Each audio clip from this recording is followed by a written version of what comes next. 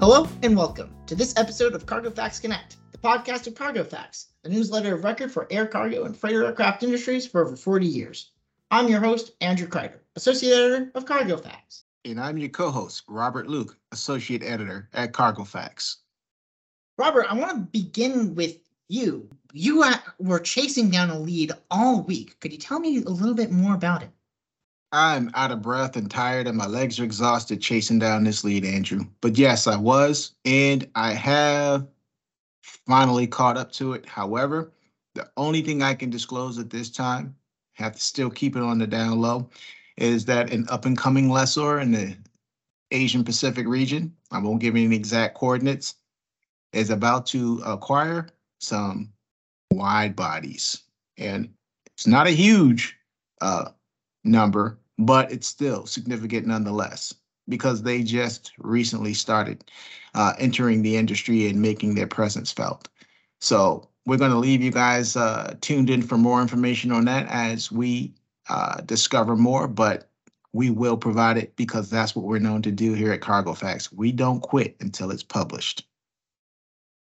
With a mysterious order for wide bodies that coming from the, I believe you said Southwest Asia. I want to then turn. I just said the Asian Pacific, and I'm leaving it right there, Andrew. But yeah, good try. We can bring up Central Airlines, which recently launched their 777 service. This is a service that they're providing in part with Yun Express. Now, their inaugural flights will connect Europe and Asia with their sole 777 freighter. You can read that story on cargofacts.com. We covered that when they originally acquired the aircraft, but buried in the press release and not getting too much attention was their intention to have an additional 777 freighter. We spoke to Yun Express about that intention, which they said they are projected to reach 28,000 tons of traffic by 2024, and are expecting a second 777 freighter soon. This is something that we'll be keeping a very close eye on in the coming days. Robert, back to you, because I think that you had mentioned that you'd found a story involving a narrow-body Boeing aircraft that might be appearing on our website later this afternoon. Yes, I was able to confirm. But first, before I do that, I do want to give a shout out to Sky High. They actually this week began operating their first 737 Classic freighter, the first ever in their fleet arsenal, as they enter into the air cargo space out of the very want to be there Dominican Republic country, just a little bit below us here on the United States continent.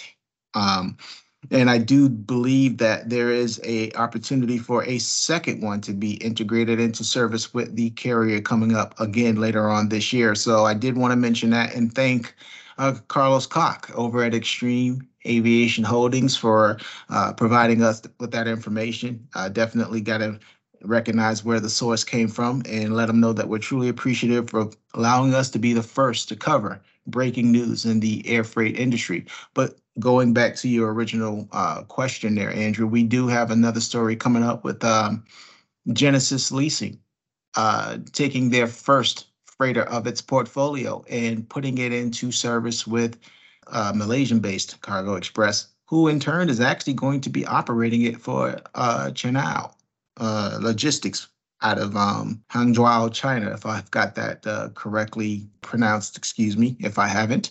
So that's definitely a first that we're able to get our hands on that we're definitely appreciative of as well. And I do see some more opportunity coming from Genesis, as they also confirmed a second 737-800 freighter will be under contract next month.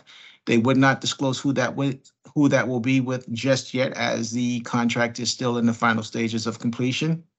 But they did also share with me that they have two more of their 737-800s in their current portfolio being placed into feedstock for conversion with another freighter operator who they have not disclosed with the name of yet either, but we will be able to reveal that once they give us permission to do so. So, 2023 is starting off pretty interesting as far as the redeliveries and conversion orders that are being placed. And I think, again, with the noted slowdown in the pace of the market as far as, the rates to the loads and the other issues from regulatory to COVID, post-COVID still affecting the industry.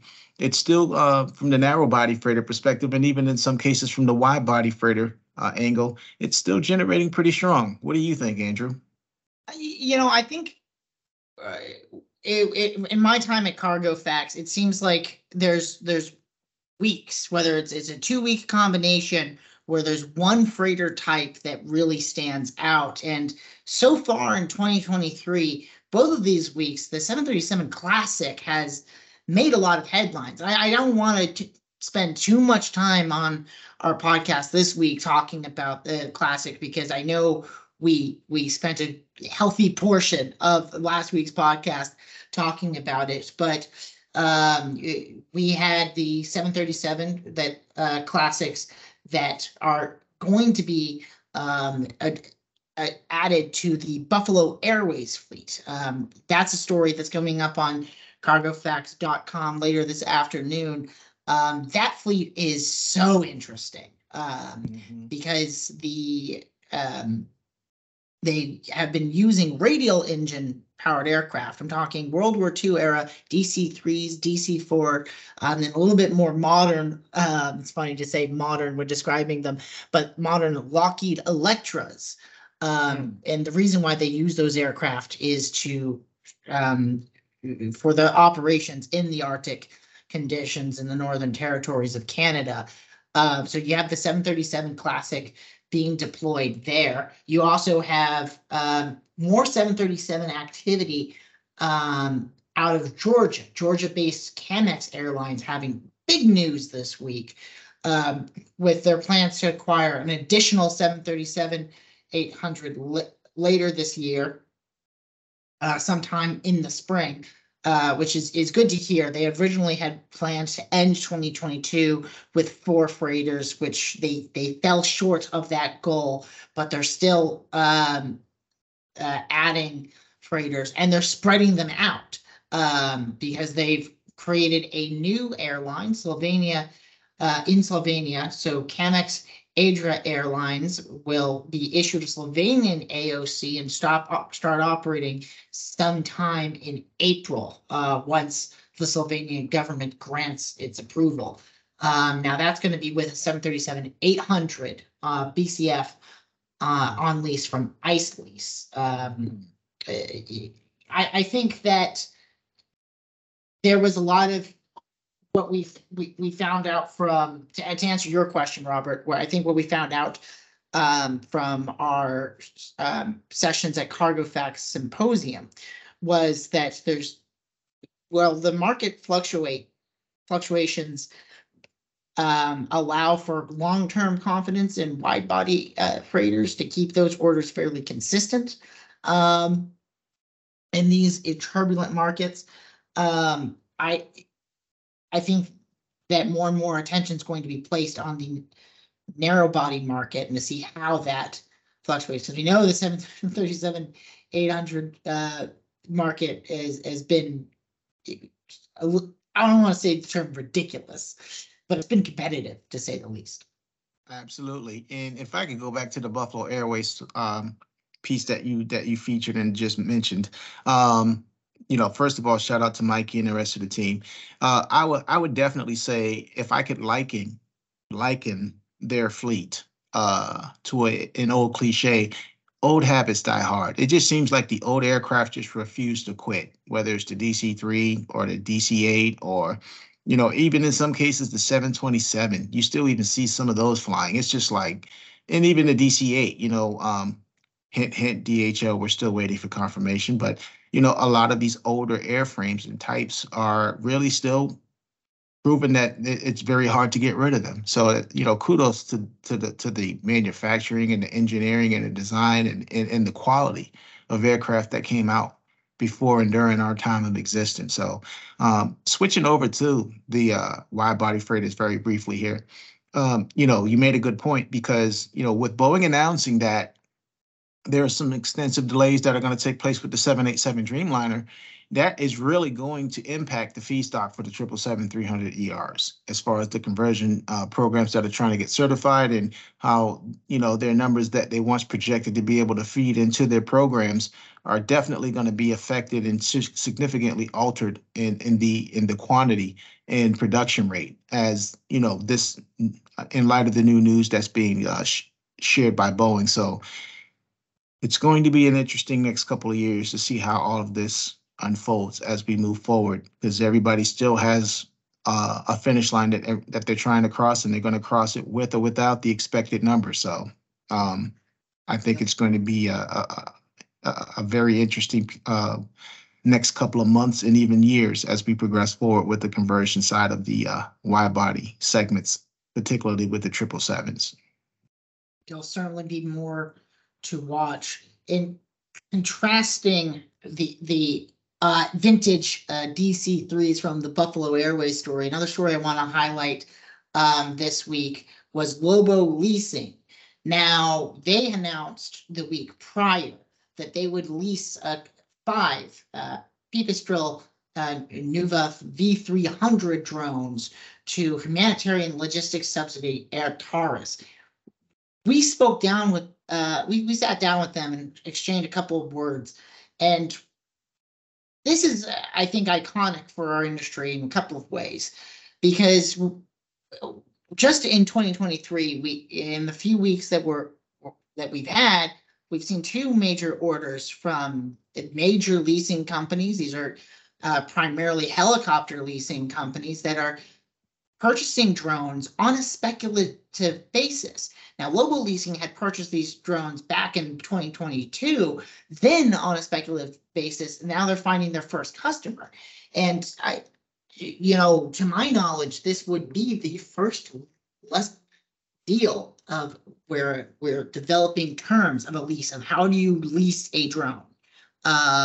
It's going to be a lot different from an aircraft, and both Lobo Leasing and their customer Air Taurus are going to cooperate together to develop a leasing model for the drone type.